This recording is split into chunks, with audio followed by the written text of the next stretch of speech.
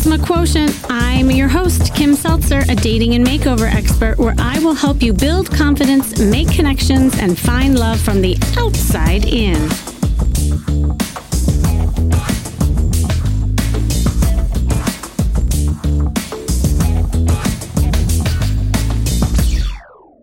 So you date someone you're crazy about, right? You feel passion, attraction, admiration, and eventually fall in love and become a couple and perhaps even get married. But eventually, over time, love fades and you grow apart.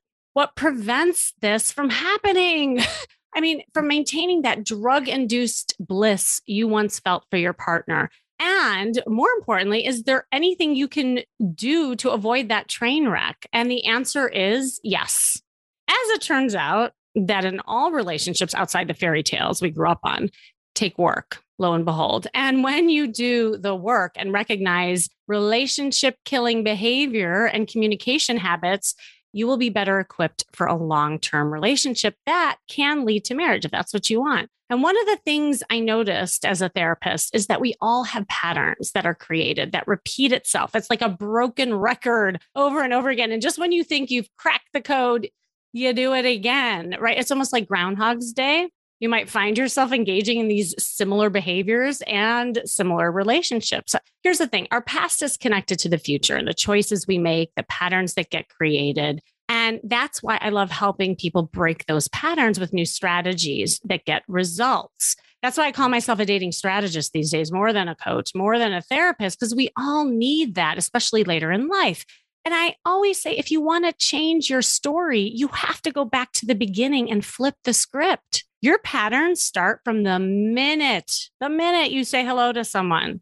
In fact, I remember I heard something really powerful when I was in grad school as I was learning to become a therapist. A professor once told me that often the very thing that we are attracted to in the beginning of dating someone is the very thing that does them in the end. Think about it. So like maybe you're attracted to someone who's highly flirty, life of the party, extroverted, social. Maybe that person ends up annoying you in the end because they're never attentive to you when they're out and they're more interested in being the life of the party than your partner. The truth is you can't change that person. I always say that, but you can look at your reasons for being attracted to them and what you're doing to attract them. So a lot of my clients who learn these behaviors and communication patterns while dating, and this is where I love really working with people in the beginning, are ones who end up in the healthy relationships. And one that stands out, you might have heard on my podcast because she just came on to talk about her success story. I worked with her over 2 years ago and she needed help breaking those bad patterns and ended up cracking the code. And now is getting married this summer. So I'm super excited about it. But, back then when I first worked with her, she had a hard time setting boundaries. She tended to overshare her insecurities. She had a strong need to have a boyfriend to gain validation, which affected her selection process. So in her desperate attempt to find it, she would engage in passive aggressive behavior. She was highly critical of herself and her men, and not expressing her feelings. So she would end up with these narcissistic and self-absorbed men, which of course would crash and burn. This, she all realized, stemmed from her critical mom. She was replaying that record by attracting and engaging the same dynamic. And as she learned to equip herself with new tools when she was dating, this is where we had to start with her. She learned how to express her feelings directly, setting boundaries, pacing herself, leading with higher self-esteem. She landed a great guy in her life who cares deeply about her, and now they're getting married. So in order to truly change your relationships for the better, it's important to look closely at these harmful behaviors. When you interrupt these patterns, actively engage in healthier ways of interacting, you'll end up feeling close and content with the partner in the end. And you can keep the spark alive in your relationships, but it does take work. And with me today to help me talk about some of these pattern behavior busters is an amazing guy who learned through his own journey and now helps others save their relationships. He is a relationship coach, writer, and the man who coaches husbands on how to avoid divorce. I love that from the New York Times. His writing has been featured in HuffPost, the Sunday Times, the New York Times, and many more. His blog must be this tall to ride. I love that. Has a dedicated following and has reached millions of readers. And now he has an awesome book out. It's called This Is How Your Marriage Ends, which I'm sure he'll talk about. Matthew Frey, are you there? I am. Hi. Hi. Oh my God, I don't even know where to start with you. I was just so excited about this conversation because there's a lot of directions. And I think you and I've had similar journeys with our divorce, and we've kind of learned the hard way, right? And I always say our past is connected to the future, our adversity, our gifts in disguise. And, it's not until we go through it, we're like, oh, there's the gift. So I'd love for you to share like your story. I know it started with the kitchen sink or dishes or something like that, but I'll let you tell it. Well, the way that I tend to begin this conversation when people say, hey, like help explain like who you are. Yeah. 9 years ago, my marriage ended and I took it really hard. And it was at the time and remains, I suppose, the most difficult thing that I've ever encountered. And it felt so bad. And I was so afraid of a repeat scenario in the future as this like newly single guy. I had to protect my future self from having this happen again. And in that process, and to be fair, I wanted to solve the mystery of how my marriage ended. I wanted to be able to understand what my role, what my contributions to that were, but they were really one and the same. And I just believe the combination of reading books, of research, just, online and reading different articles and engaging in conversations with people I knew, married and unmarried. And then the blog was huge. I started drinking to numb the pain and called a therapist one night. And she said, this was a few months after I was separated. And she's like, Matt, you need to be writing this stuff down. And she obviously meant journal, like an adult in a private notebook or something. But I just kept drinking and I put it on the internet.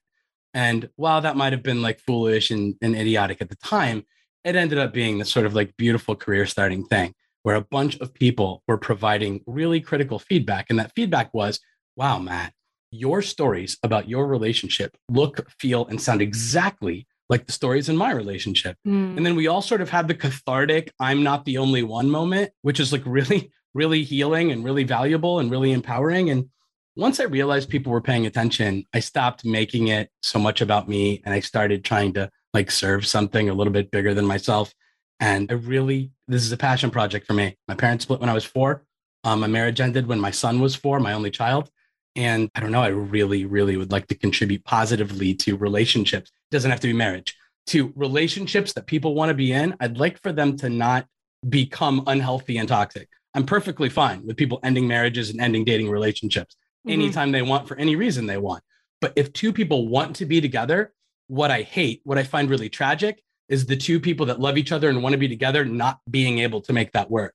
I really believe we can identify these like nuanced things that can help us stay connected. Yeah, I love that. And because like you, I remember when I was going through it too, I was like searching for a blog like you or something because you feel so alone and you feel like what you're going through is the only thing, like you're the only one doing it. And so just the fact that you created a community and connections out of this is just incredible. I think it's helping so many people. And I wondered, when you were going through it, was there a breaking point when you knew that you had to do something different? Do you mean when my marriage was falling apart, or do you mean in my early days of trying to like, quote unquote, do the work? I think when your marriage was falling apart, because I wondered if that was something you thought about, like, oh, there's something that I need to do to start doing the work. Do you know what I'm saying? Because a lot of times you just chalk it up to a bad marriage.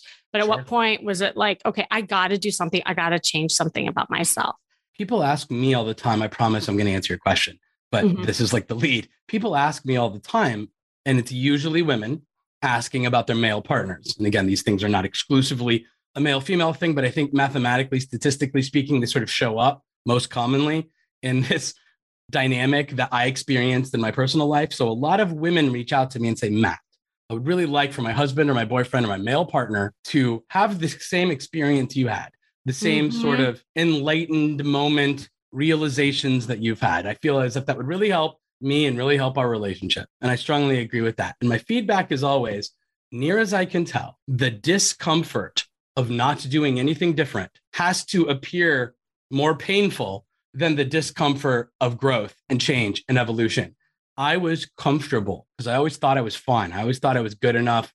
I always thought I was smart enough. I always thought I was nice enough. I thought it was crap that she was sort of like suggesting that I was this bad. And she wasn't, by the way. This was just my brain 10, 15 years ago talking. That she's criticizing me, that she's picking on me, that she's nagging me, that she's quote unquote finding new things to complain about is the way that I processed this in real time back then.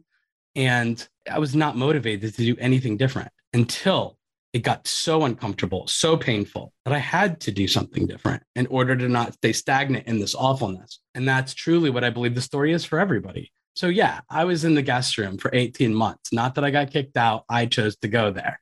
She told me at dinner one night, she wasn't so sure about me. She wasn't so sure about the marriage. And I pouted like a child and I made it entirely about me. And instead of trying to get to the heart of what I might be doing or not doing to contribute to that, didn't even bother with that. I just felt slighted and mistreated because she was quote unquote threatening the relationship, right? It's like you married me and now you're like threatening the end of our marriage after I'd promised the rest of my life to you. It was just, I had a unique ability to make everything about me. So I moved into the guest room because I wasn't going to sleep next to somebody that in my like moral outrage, wasn't going to sleep next to somebody that wasn't sure if she wanted to stay married to me. And of course, as you know, you understand on a very expert clinical level, that did nothing for restoring trust and connection in our relationship. But near the end, I would say 3-4 months out from her actually moving out, which would have been the new year transition from 2012 to 2013, for being precise. I finally got serious about at least beginning the research process. I found a book. I don't know if you've ever encountered it, called How to Improve Your Marriage Without Talking About It. I don't hold that up as like the greatest book ever necessarily. I also don't want to demonize it. It has a very Mars Venus dichotomy to it. Yep. And not everybody's comfortable with that because they feel as if it stereotypes a little too much. And there's sort of like sexist vibes with the Mars Venus thing that not everybody likes. And I get that.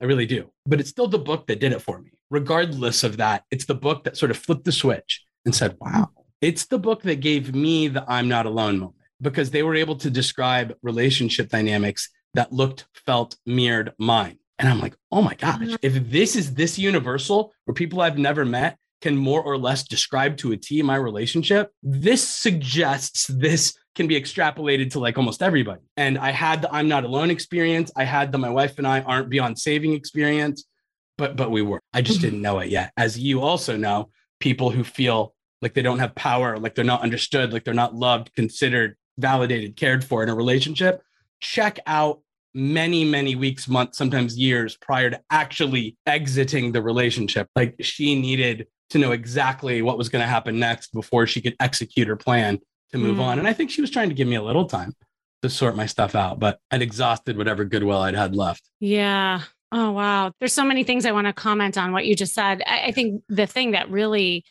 I think was what you were starting with is that you get to that breaking point where enough is enough. And, you know, before that, there's that fear factor. And when people are in fear, it's that fight or flight. You know, it's not me, it's him, or it's him, not me, or just standing still, not doing anything kind of thing. And I think that you're right. In order to change, and I say this all the time, you have to be in a state of discomfort. Otherwise, you're just staying the same, being comfortable, but comfortably miserable sometimes too, you know? And so I love that you work towards it. And to me, that's the empowerment when you started recognizing things about yourself. Because yeah, you couldn't change your wife or, you know, but you could change yourself to get a different result. And I think that's what's so powerful. Because I was curious, and I know you talk a lot about like, you know, just benign behaviors we do that you don't really think about that might kill love.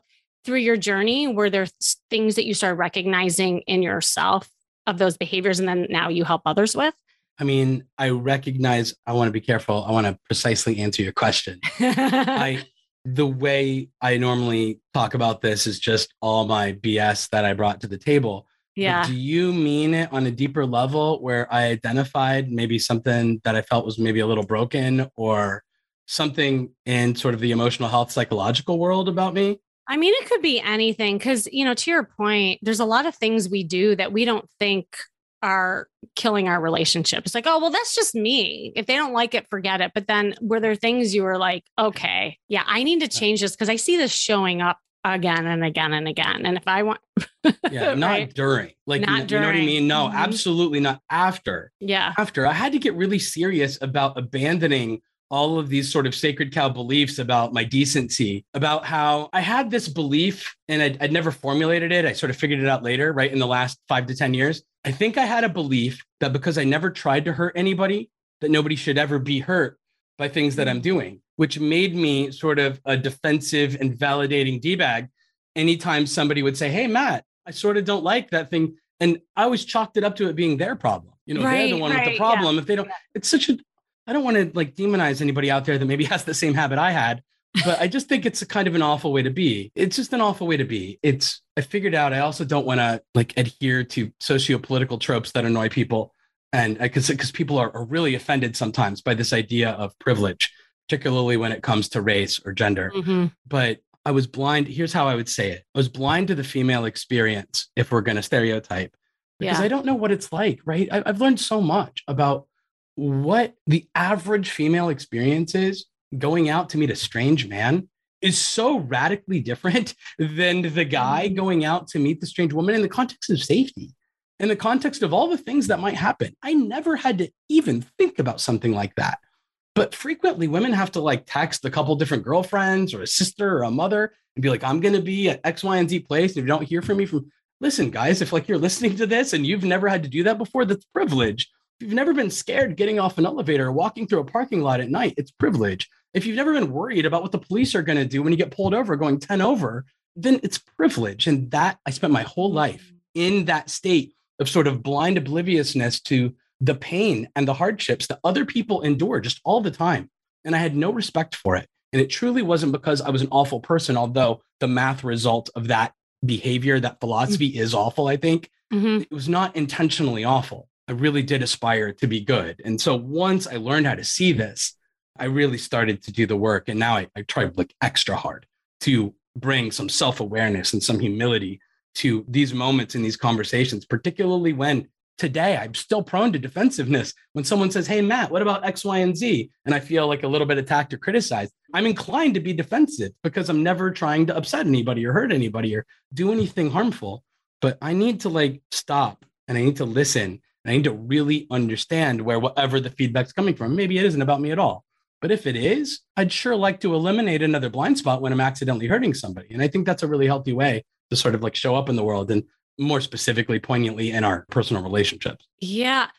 That is so powerful. And I see that play out a lot. It sounds like one of the behaviors you really got to change was thinking outside yourself, and really being empathetic to women and other people and how they're feeling instead of how it should be for you. And well, it's just her, like just kind of chalking it up to not blame, but just circumstance or whatever it is. And you mentioned this nice guy thing that shows up with so many people, even women too, by the way. It's like thinking, but I'm so nice. I'm doing the right thing. This shouldn't happen to me, kind of thing. Do you want to talk a little bit about that? Because I think that's another behavior that can be a relationship killer sometimes.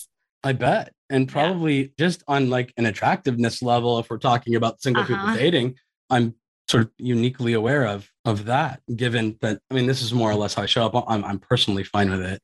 I'm fine.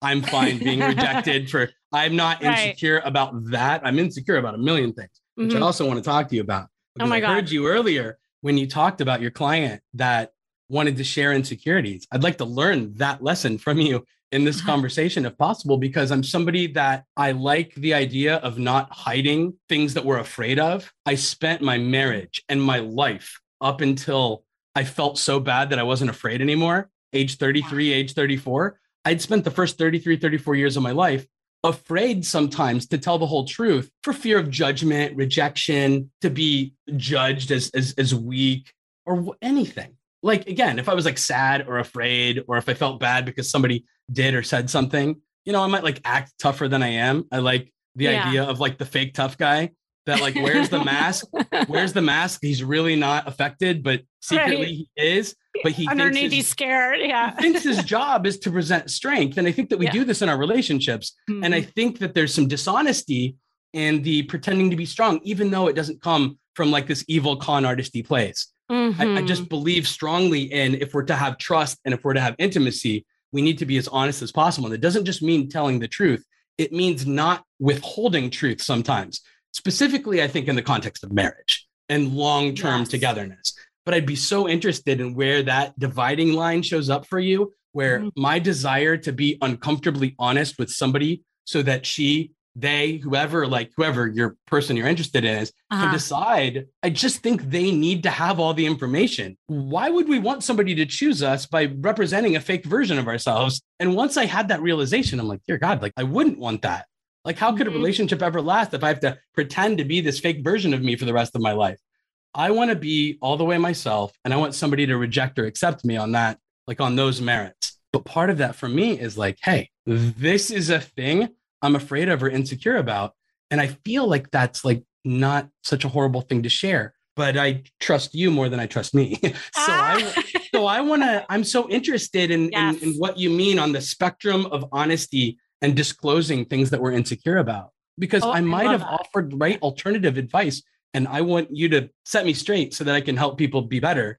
Well, the answer is we're both right. And I'll explain in a second, because I'm so glad that you extracted that from what I said. I kind of call it the pendulum effect with vulnerability. So what you're talking about is being vulnerable and being real. And when you do that, you come across as authentic, and you're authentically you. So you attract more authentic relationships. And that is 100% true. And this is why I love this conversation of like, when I work with people in those beginning stages, as I'm polishing them up, getting ready for marriage, so to speak, and equipping them with the tools so that they're successful later, so much of it is pacing. And what I find happen, and this is where the pendulum comes in, is that a lot of times people have a hard time regulating how much is too much, with the vulnerability. So like in the instance of my client, she was throwing out all her insecurities right on the table from the minute she said hello to someone, almost as if it was a test. Like, can you handle me? It was almost like in a manipulative way. And she didn't even realize she was doing it, but she was doing it to try to ward off that pattern that was happening. But it was almost like it backfired on her. So she would throw out all these things, and the guys would be like the good guys would be like, whoa, like, okay, too much information, TMI, and the ones who wanted to manipulate her back, they loved it, because then like, I can save you kind of thing. Now, on the other side of the pendulum, now we have somebody who doesn't share anything and is highly guarded and is all focused on the other person. And what happens is they attract a lot of lopsided relationships, because they're a great audience for someone who likes to be in the limelight kind of thing. And then that person never gets their needs met because they never expressed it in the beginning. So it's somewhere in between, right? Like, it's being able, because what you said is so true. It's being able to share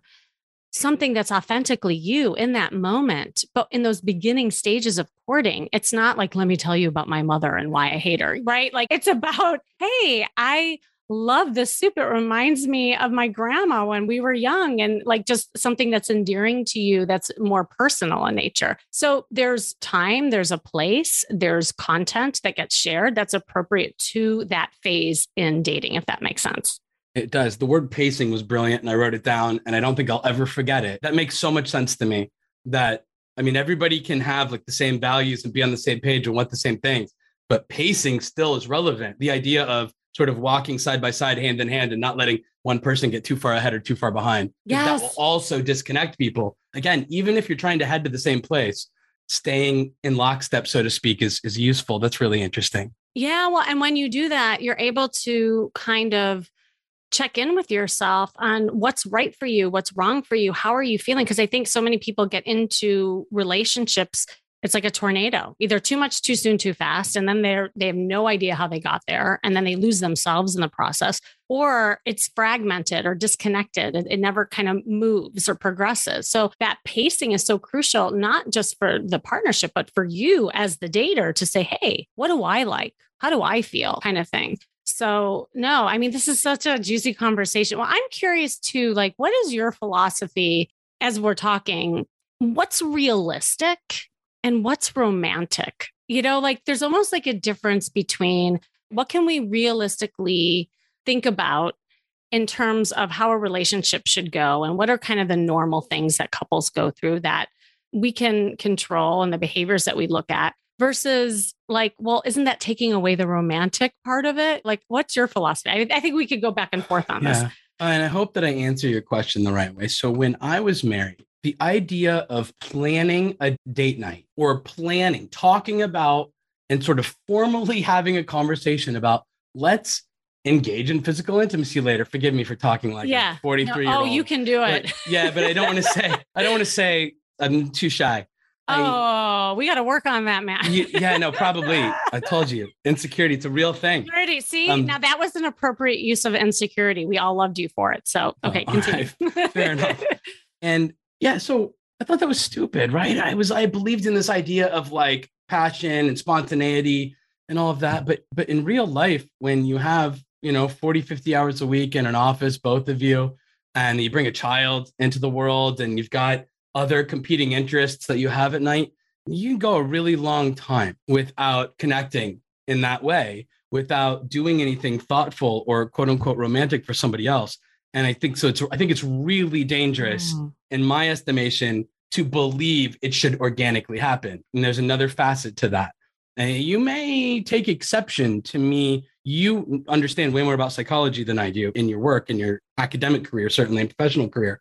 But I encountered very early in this personal growth process, this idea of hedonic adaptation. Hedonic adaptation is commonly thought of in the context of financial wealth, material wealth, where they talk about the hedonic treadmill, how we always want more. We get a raise, it feels great. We get a new car, it feels great. We get a new house, it feels great. And then you get used to it. Hedonic adaptation is the phenomenon of our brains adapting to positive life changes. And then we normalize them. And I think we do it with negative stuff too, which is how we get used to awful things that happen to us and we are able to cope. But we have this process where we get used to things and then it doesn't seem as cool anymore. The good thing, the new car, the new TV, the new house, the new paycheck, the new anything. I have my dream job right now. The thing I literally dreamed about, not the relationship part of it, but being a published author was all I ever wanted to be when I was a 10-year-old boy. Nobody gets, a very small percentage of people get to do exactly the thing that they sort of dreamed about. It's not that I don't feel cool at all. It's regular, but I'm also sort of like intellectually aware of why. We get used to everything and then it doesn't seem as neat anymore. I used to pick like a pet hair from the carpet in my brand new car. And now it's crap all over it. It's terrible. So true. Yeah. Anyway, this is what happens to people. And so I think some people might take exception to that phenomenon happening in our interpersonal relationships with somebody we love. Mm-hmm. And I get that because people are not things, but I don't think that changes. Breathing is so important. We do it 23,000 times a day on average. It's one of the most valuable things we do. It is also the thing mathematically, I believe we've done more than anything else in our life, aside from maybe like a brain neuron firing or something.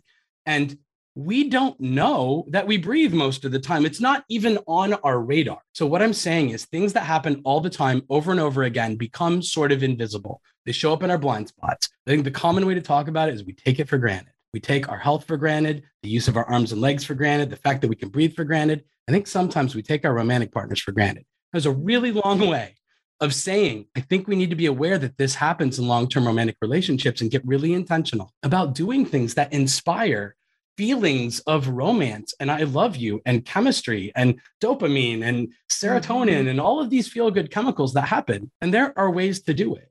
And guess how many times I flirted with my wife while I was at work, while she was at work? No, not yay. The concept is yay, but guess how many times I did it? Like when we weren't together. Guess how many times we were at a party together. It never happened. Yeah. Guess how many times we were at like a bar or a party or we were having people at our house and I whispered something in her ear about how excited I was for when everybody else was going to leave. Never. And I'm so sort of ashamed. And that was part of like my shyness and my insecurity, to be fair. Like that was the reason. It wasn't like I was like intellectually against that, but these are little things that I think we can learn to attach to. This positively impacts the person that I'm with, the person that I love. It increases the amount of trust and connection and desire, perhaps on their part, if we want to talk about this notion of showing up in a way that mathematically results in people being attracted to us, seduction, if you will, I think that we need to bring that to our marriages if we value monogamy that doesn't suck. Yeah. To be fair, I'd love to find out what your take is on this, but it sure seems like this idea of open relationship polyamory is becoming a much bigger, more out in the open, much more talked about thing. And I think it's a fascinating conversation that I don't know what to do with, because I get it in a mental, emotional way, kind of. I feel like it'd be really hard to watch this person that I was in love with being shared with somebody else, not watch, but like be aware of it. And also, I believe so strongly that monogamous relationships are the healthiest way to raise children. I think it's the best model we have for raising like healthy children, which I think is really critical for our world being like a decent functioning place. I don't want to sound like a moralist or anything, because I'm not against people doing whatever they want to do. But raising children in a healthy, secure, stable environment, polyamory don't play nicely with one another. And that's fine if nobody has kids that do that, but a lot of yeah. Oh my, I love, well, going back, I know that could be a whole other show, right? Because that's a whole other kind of off spin to what we're talking about. And I think going back to what you said of really realizing and knowing that drug wears off in the beginning, and that's normal. Like that is a normal thing. And I think, and I don't know what you feel, but I almost feel like it's intensified in this day and age because we're so used to instant gratification that it wears off even quicker. I'm seeing that now too, because we can just have the next thing. So like Bumble and Tinder and all the dating apps speak to that, right? Like you get sick of something, swipe to another, And so I think that also how that plays out in the brain, and there's been a lot of studies on this, the same dopamine hit that is found when you're doing the jackpot, so yay, I win, and so you can keep winning in the courtship phases when things are amazing. But to your point, if you go in knowing that it will wear off, that's part of life. But how can you keep the spark going? By dating your partner over and over and over again. So that's why I love teaching just dating. And I've done podcasts and I've even worked with couples. It's like, how do you date your partner again? To your point. And so ladies, put on the red dress. Guys, like, don't let your acid wash jeans and pleated pants like overtake you and not go shopping for 10 years, and if that is you, please call me, because that's a relationship killer right there. But really, like, I think these are little things that we can do and we should do. And you mentioned, and I want to talk about your book now, because you mentioned that there are some things that can help you move forward and change some of these behaviors. Can you talk a little bit about your book and all that? Yeah, I'm happy to. I don't know if we have time really to deep dive, so I'll try to do it in the briefest way possible. The premise of my work today is that, and forgive me, like all the people that are just want to be single and date and think about it in that way. This is specifically for people who want to make long-term committed partnership work, whether that is just choosing to be with one another or to be married.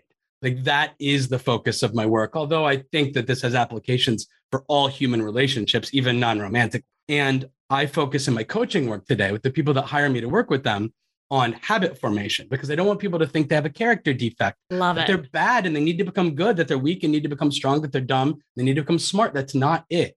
You have habits, and they accidentally, in my estimation, erode trust in your relationship. And I have this belief that trust is more important on the power ranking than love for making relationships last. I think that people end relationships with people they love all the time. Yeah. All the time. But I think trust can be the thing that combined with love makes you go the distance. And I think we accidentally erode trust. There's all the obvious ways we erode trust, through betrayal and through lies and through infidelity and all of that. And it's really bad. But I think everybody sort of intellectually gets that. The things that I think we miss is the way we erode trust in our blind spots, these sort of small paper cut moments. I'm sort of have the tiniest bit of internet fame for this idea of she divorced me because I left dishes by the sink. And that's a conversation around what's allowed to matter to somebody else.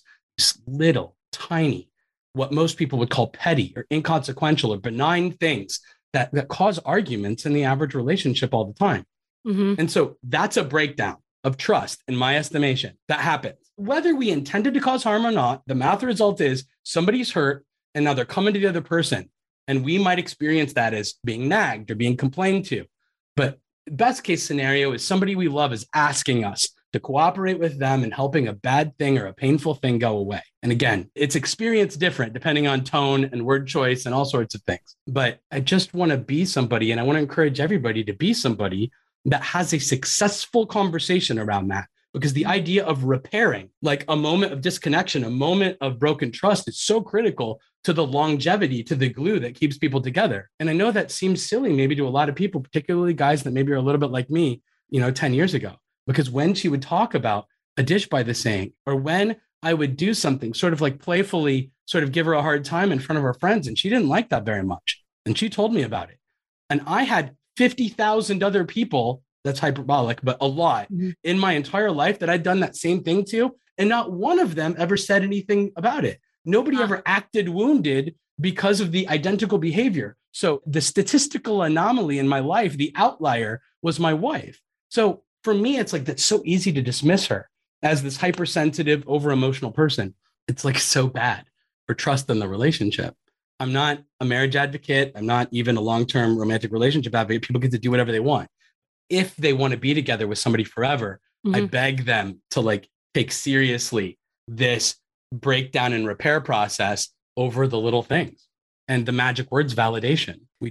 People confuse it with agreement, and it's not. I don't have to agree that the dish by the sink matters. I don't have to agree that the toilet seat being left up, hypothetically, even though that was never a thing that I did. I don't have to agree that that's a big deal. It's not about that. It's about a person feeling as if the stuff that matters to them is something that their romantic partner is going to take seriously, that they can trust that person to support them and have their back. It's not safety so much, and I'm in physical danger. It's safety more in the context of, is this a reliable thing? Is this relationship healthy and consistent and sustainable? Is this person healthy, consistent, sustainable?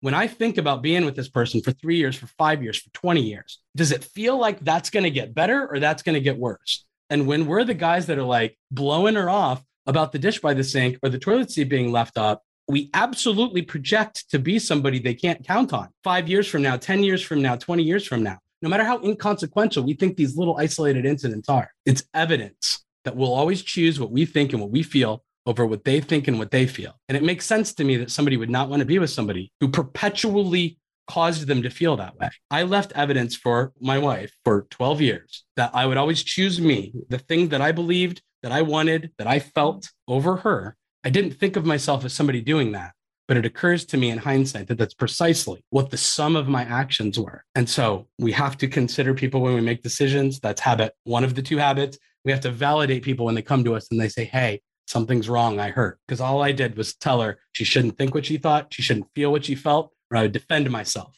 on the merits that I didn't try to cause any harm. And those are the three invalidating response habits that most people have when they disagree, and erodes trust in a way that will end you 5, 10, 15 years from now.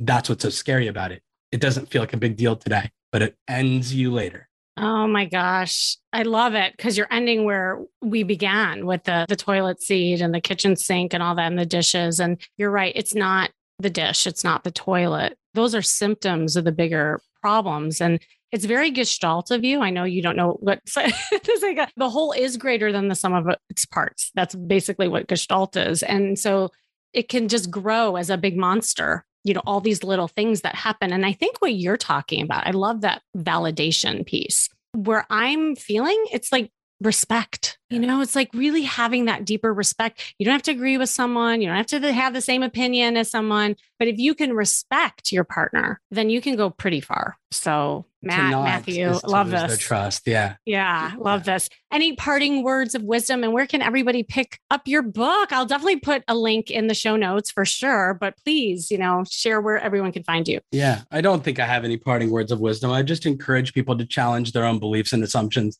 The most valuable thing that I ever did was start to question whether I might actually hurt people, even if I didn't mean to. Is that possible? Exploring that idea, I think, is very useful, whether we're dating, whether we're co-citizens, whether we're married. Anyway, my home on the internet is MatthewFray.com. That's Matthew with two T's, Fray, F-R-A-Y. All the social channels can be sort of linked to from there. And then my book, which you mentioned, thank you so much for doing that, came out at the end of March in North America and in the United Kingdom, coming out in Australia in a couple months and some other languages in the next few months. It's called This Is How Your Marriage Ends, a hopeful approach to saving relationships, and sort of try to deep dive on all of the things that we talked about and then some other things as well. Awesome. Well, you just said something pretty wise for someone who said, I don't have anything wise. That was why. Thank you, Matt. It was so awesome. I could just like go on and on with you, and maybe I'll have you back and we can continue on the conversation. So I'd love it whenever you want. Thank you so much. Awesome.